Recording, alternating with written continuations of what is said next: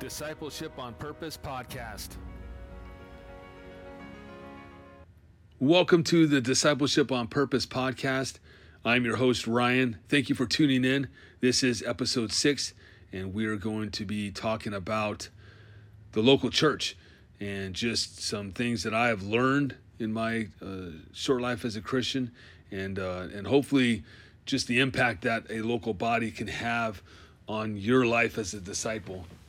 And like we had talked about in episode 4 and 5 regarding the Bible and prayer, these three, Bible, prayer, and community, are much needed if you want to be godly and growing. In regards to the local body, it's important that you are a member of a local church. Oftentimes in the American culture, a lot of people like to just float around, and they never really find a port. You know, it's like a sailboat, going off, never finding a home. And so you miss out on a lot, when you don't settle down and actually try to grow some roots in a local body, specifically, getting to, be a part of the family that is in that local body. I know before I had gotten saved, I really didn't like people, and I didn't have a lot of relationships. And the ones that I did have focused on things that weren't important or eternal. They were just mainly about football and drinking. And, those are, things that you can do in your discipleship and honor God, but I wasn't doing those at all. And so when I first got saved, it was just, the Lord gave me a different heart.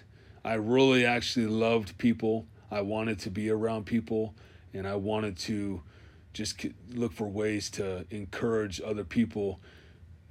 I just have never not wanted to do that. It's, even now, I think 14 years later, I adopted a mission statement. I think it's been a year or maybe a little bit over a year, but that is, I am created in Christ Jesus for good works and to be a light for the progress and joy of his people.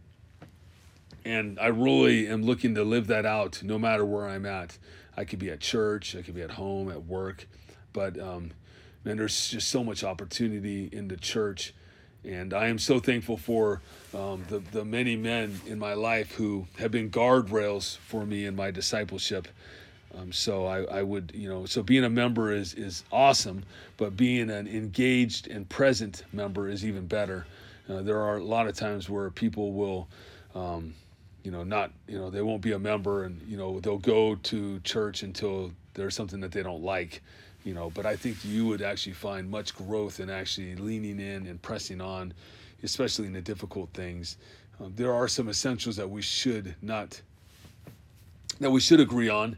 But there are also some non-essentials that we should be okay with disagreeing on, and it kind of adds flavor to the conversation. I love finding people who have non-essentials that I don't agree with, because it gives me an opportunity to find out why they believe that, and what scriptures do they find to support that, and kind of share why I would disagree. And I guess in a sense we're both strengthened. When it's good to go talk with people that don't see things the way you see them, because it's going to allow you to consider what your beliefs are, and are they really rooted in the Bible, or are they just your opinions, or are they more rooted in tradition? Because we want to be Bible people, and the Bible should be the foundation of all that we believe. Anything that is not biblical is either an opinion or a tradition, and those may not be wrong, but we don't want to make that the authority. And so, but being a part of a body has been a blessing for me.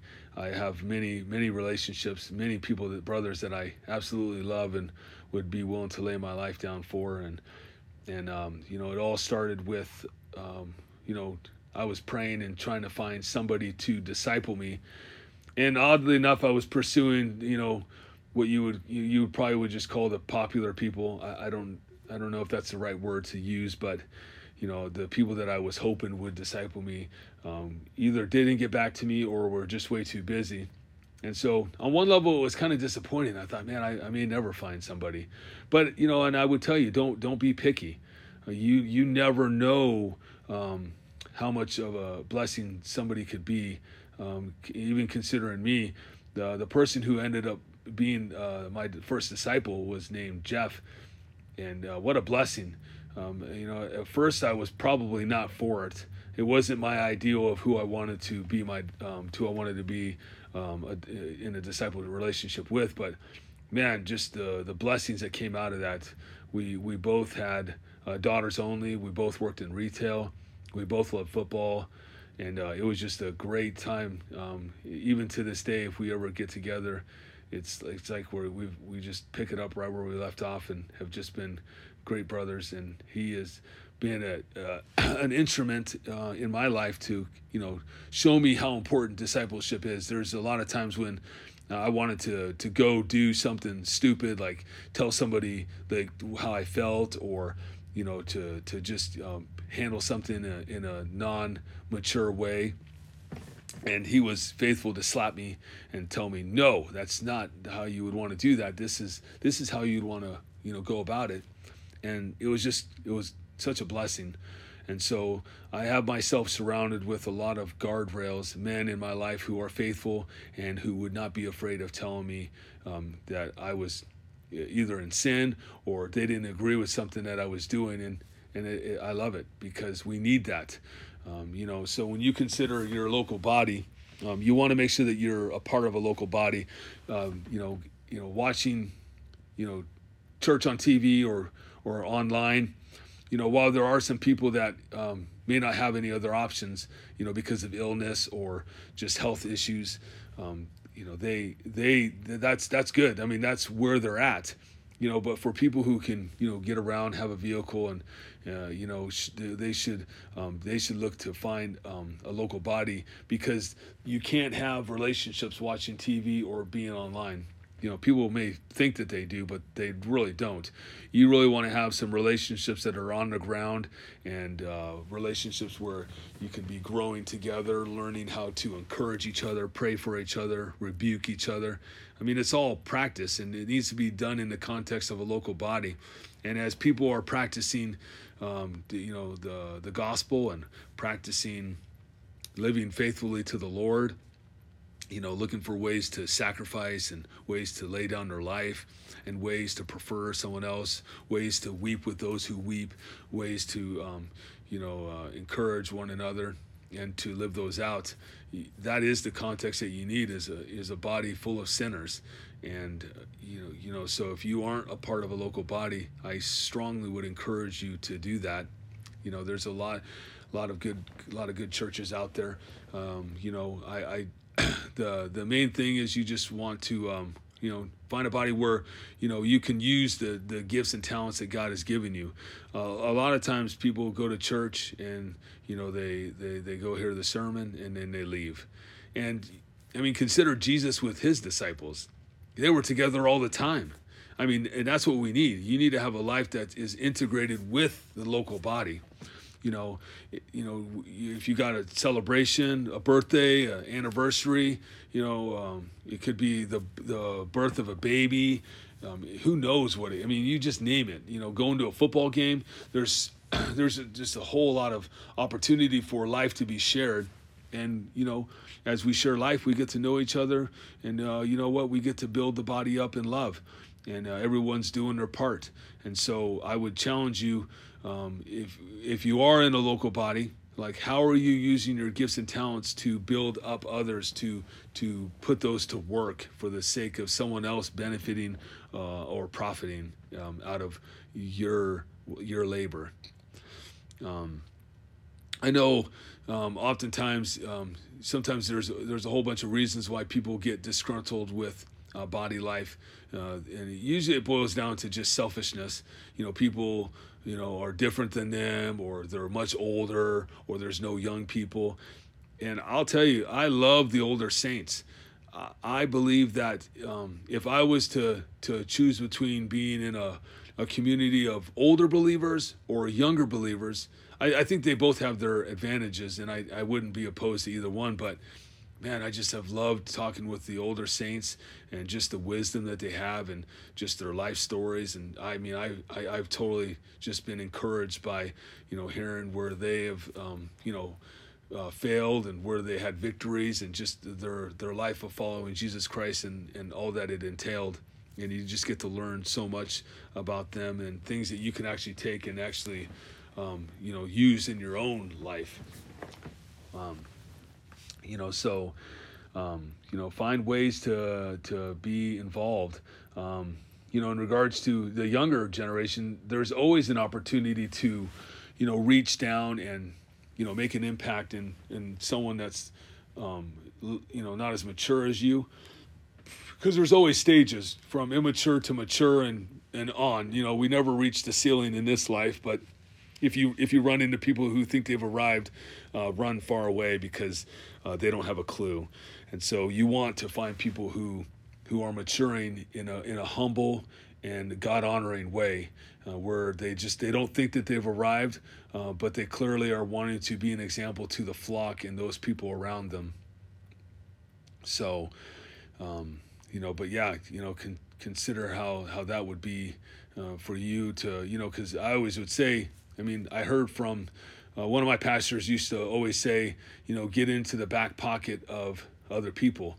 And I used to do it all the time. I'd love it. I'm not talking about pickpocketing. I'm talking about actually, I would, watch them and just, consider their ways and, try to be around them when they were having conversations and just talking about, it could be theology and it could be just, parenting, marriage. You name it.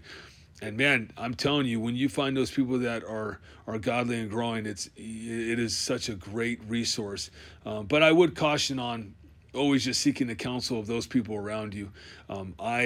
One of the most humbling experiences I had in the local church was when I trusted the leaders more than I did Jesus Christ. And I don't think it was did it on purpose, but I really loved the leaders and I looked up to them. I was a young Christian, and so when it kind of fell apart for various reasons, my heart was broken. But in that, I realized that I need to trust Jesus Christ ultimately. He needs to be my first love, not this person's advice or that person's advice or that person's preaching. And so men are fallible. And so we want to learn to hold that in balance, but not put them on pedestals. And so I am thankful for that lesson because I have always, my trust and allegiance to Christ just only increased when he exposed my heart in that situation. And so that's something to consider too. But for you, also consider, I don't know if I don't think I did, baptism. We want to make sure that, we are being obedient, and that starts with baptism. And that is the start of discipleship. And oftentimes, especially in the fundamental camp, people could be very, negative on younger people, getting baptized. While I don't think the Bible supports baby baptism, I kind of compare that with the Baptist baby dedications. Parents are just making a dedication. But I believe that, in terms of being a member of a local church, it should be baked into the cake that you're going to raise your children in the fear and instruction of the Lord, and you want the body to actually come around you and be a support, however they can be, so hopefully that's bathed in grace and prayer.